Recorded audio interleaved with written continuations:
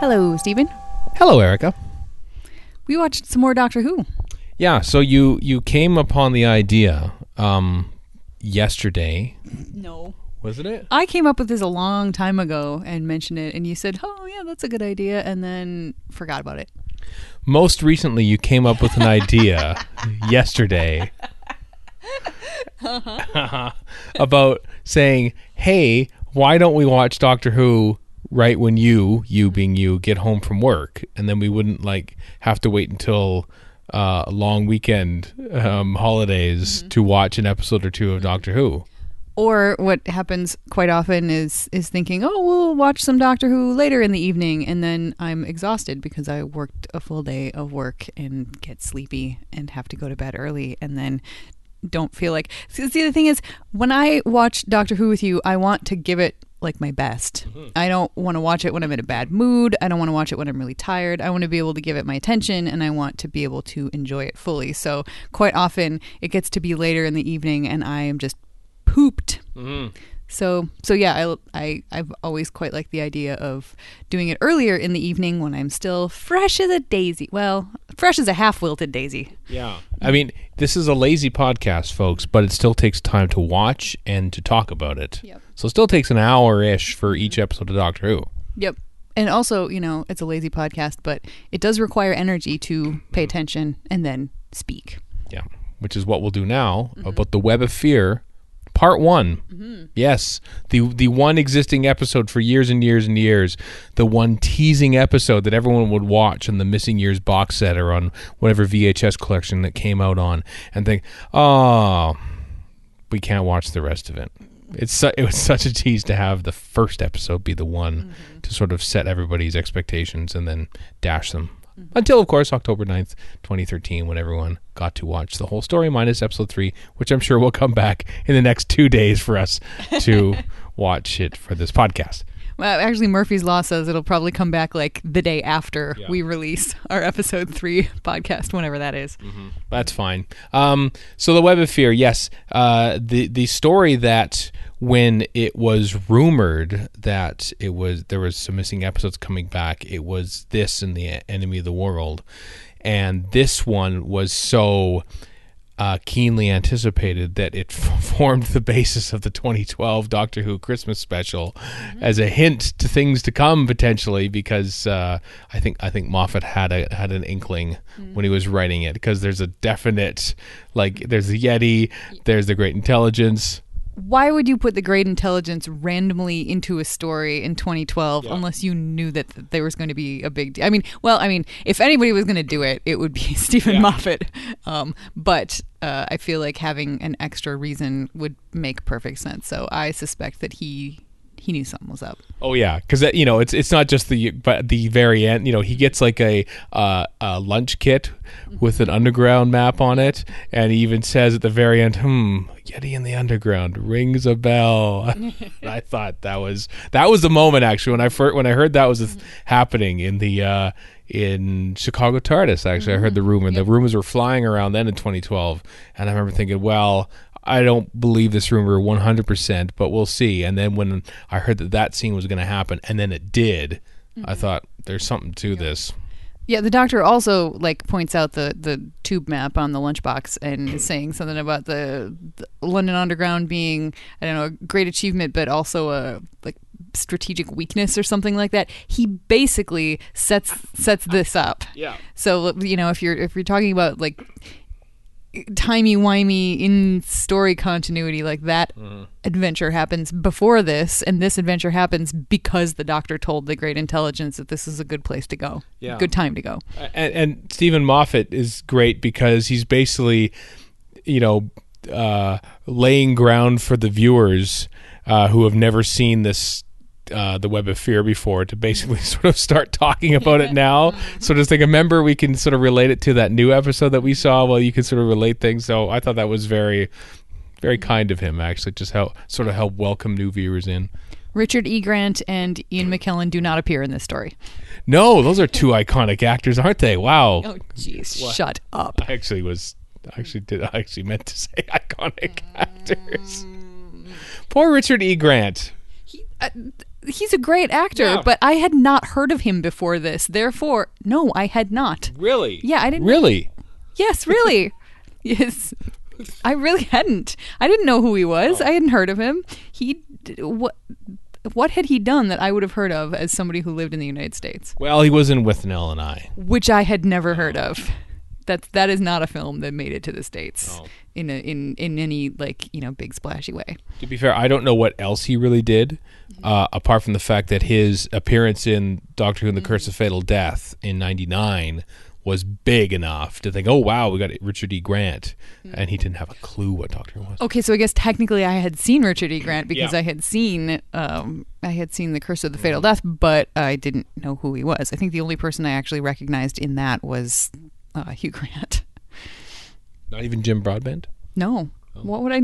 No, I thought you hadn't seen him in he was in Blackadder a couple times. I don't think I had seen Blackadder at that point either. Mm-mm. All right, well, I'm an American. Yeah. Sorry. don't at us.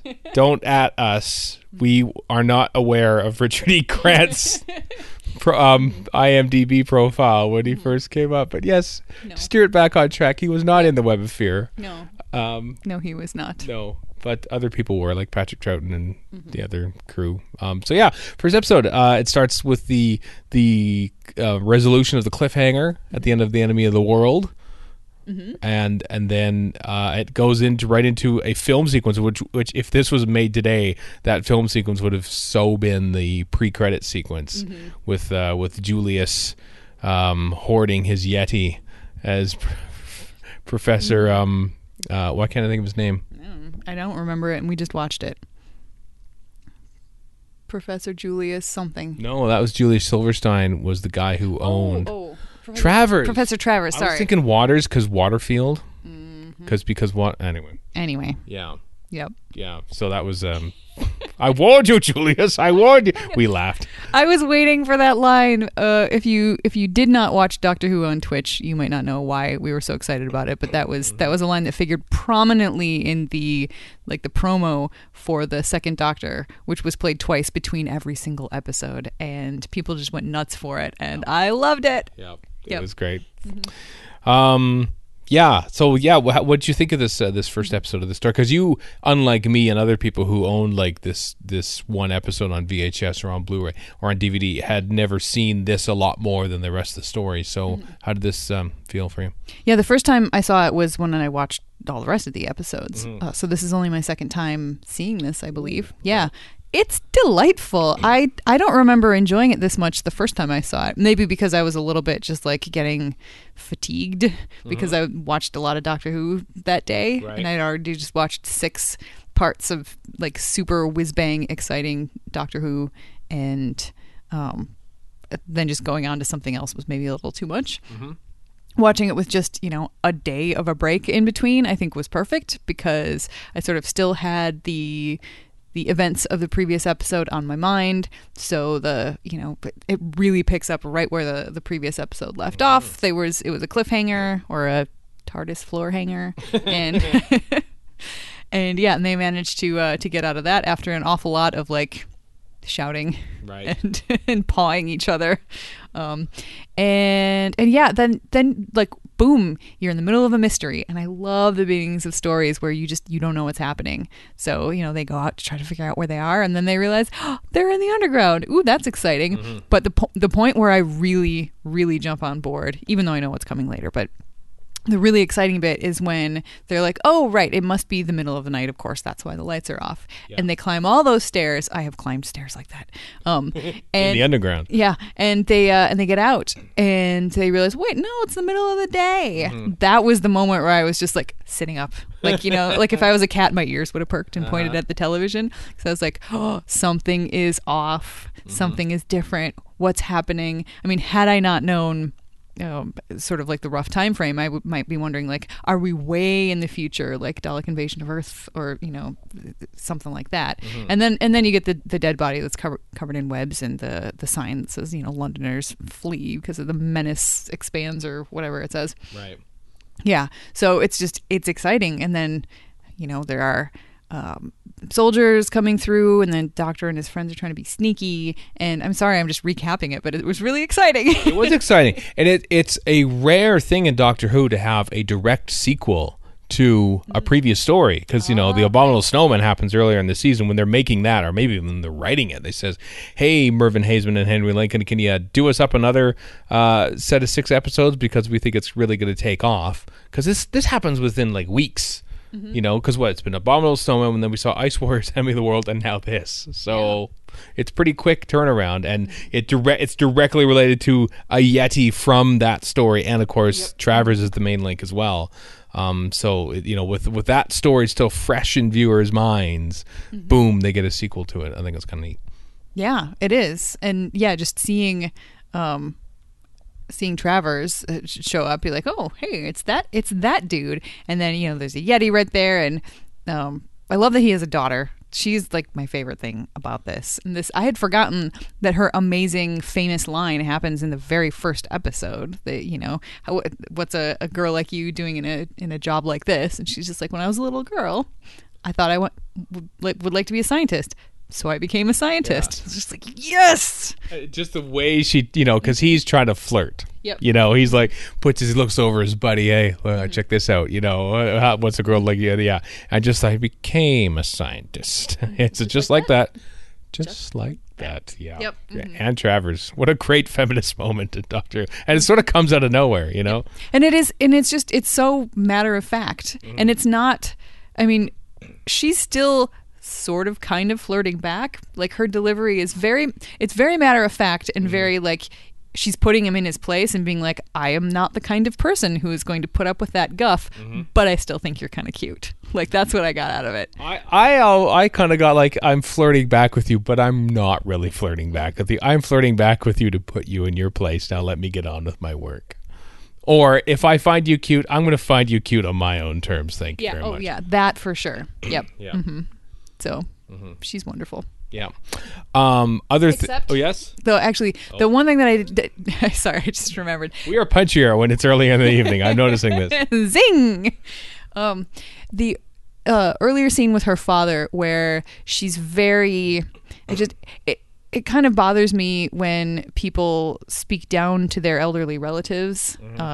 Which, sometimes it's hard to avoid. I've been in that circumstance myself, but it's always nice to still talk to them like they have all of their faculties, even if they don't, because he was out of it enough and distracted enough by the fact that he's worried about his about the fact that he reactivated one of the control mechanisms.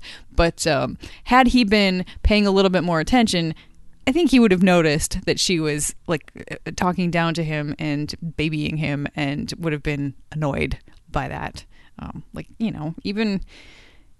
It bothers me when I see people do that. So that kind of got on my nerves a little bit. That she is a scientist and she's very smart, but just because you're really smart doesn't necessarily mean you're smarter than your father. I wonder if they maybe played with that part of her performance, because that part was on film. And oftentimes in Doctor Who, they will go and, they don't do a whole bunch of rehearsals for film stuff. They basically go record the scenes that they need, and which aren't a lot often. And then the next week they're in the studio, they're doing their rehearsals, and then the character gets a little more refined, for the actual studio session. So I'm wondering perhaps because I think that's her only time on film, is that, and so perhaps they thought maybe we can make her a little more, I don't know, different. Maybe. Yeah. But I don't think it's I don't think it's like mutually exclusive with the way that she acts later with the army fellas with Knight. It's just, especially like since she just got back from America, I guess is where she was, and she was waiting at the airport and he didn't show up to pick her up. So she's got good reason to be kind of annoyed at him, but just sort of her mannerisms in speaking to him just rubbed me the wrong way. I suppose also, we haven't seen the history, but you get the impression that he's doing this thing again, going off about the Yeti. You know how you are. Yep. Yeah. Oh, I hate that. Yeah. Well, he is a bit. Great performance by Jack Watling, who I always just assumed was that age, but he is actually much younger, as we see in Abominable Snowman. Yep. So you put a little bit of a fake beard on him and stuff, but he's very much this blustering old coot. I think he pulls it off quite nicely. Oh yes, yep, he definitely does it, and they've aged him up a bit, and we haven't established at this point how much longer it is. It's at least 30 years though, because Julius is saying that this Yeti has stood here for 30 years, and it's just fine. So I mean, that's a lot later. I can't remember. I don't know when they've intended to have this take place. I know the invasion later on takes place in 1975, and I think this takes place 4 years ago, so this might be 1971. I'm really using air quotes because we're entering into unit dating here, because this is the first story. This is basically the test pilot for 1970s Doctor Who, right here, with Doctor Who sort of teaming up with a local military establishment and fighting off alien invaders. It starts here. That's true. Yeah. Yeah, and speaking of alien invaders, I had also forgotten about the TARDIS getting caught in the literal web hanging in space. I completely forgot that was the thing that happened. And there was one moment where the Doctor was like, he makes this little joystick contraption, and they're like, oh, what does it do? And he's like, well, nothing. And Jamie's like, oh, here we go. Yeah. But, nothing yet. But it will once we start moving. And then the Doctor's like, because, something may have grabbed onto us, but eventually it has to let us go. I'm like, what the hell kind of logic is that? Why does something have to eventually let you go? And as you pointed out, Stephen, when I said that, he was right. But I still think that that's really flawed and poor logic. He should have been spending his time coming up with something to get them out of it, but whatever. It was guesswork. I do like the line when they land, they land on Earth and realize they're on Earth, and the Doctor, as they walk off, goes, it's funny how we keep landing on your Earth, isn't it? Yes. Very meta line. Yes, Doctor. Yes, it is. Yeah, because this has been like the 5th story in a row, I think. O-P Q R. Yeah, it's fourth, I think, or something like that. Yeah, which is funny. Credit must be given to the sets by David Meyerkoff Jones, because the famous story is the BBC requested permission to shoot in the London Underground for this, and London Underground said no, so they built the sets anyway, mostly in Ealing Film Studio, and then to a smaller extent in the actual studio.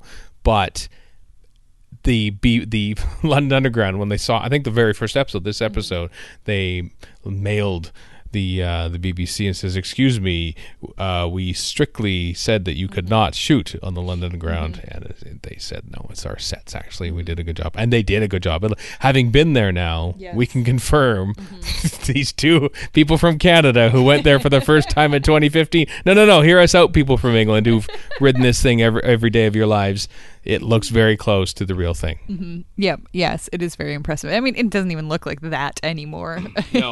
I mean, the parts of it do. Yeah, that's true. The shape of the tunnels definitely does, and there's tiles on the wall and stuff. But yeah, it is impressive. I would not have assumed that was a set. I mean, actually, I didn't assume that was a set the first time I saw it, because I didn't know any of that stuff. Yeah. Bam! Helping to spoil the illusion since 1978. Yeah. Yeah. This is an iconic story in Doctor Who history. There are so many people of a certain age who remember Yeti in the underground. Like, that is just a thing, like, giant maggots later on, or, that sort of thing. So it's neat to sort of watch it again through our eyes, I guess. Yeah, no, it's just really, really fun.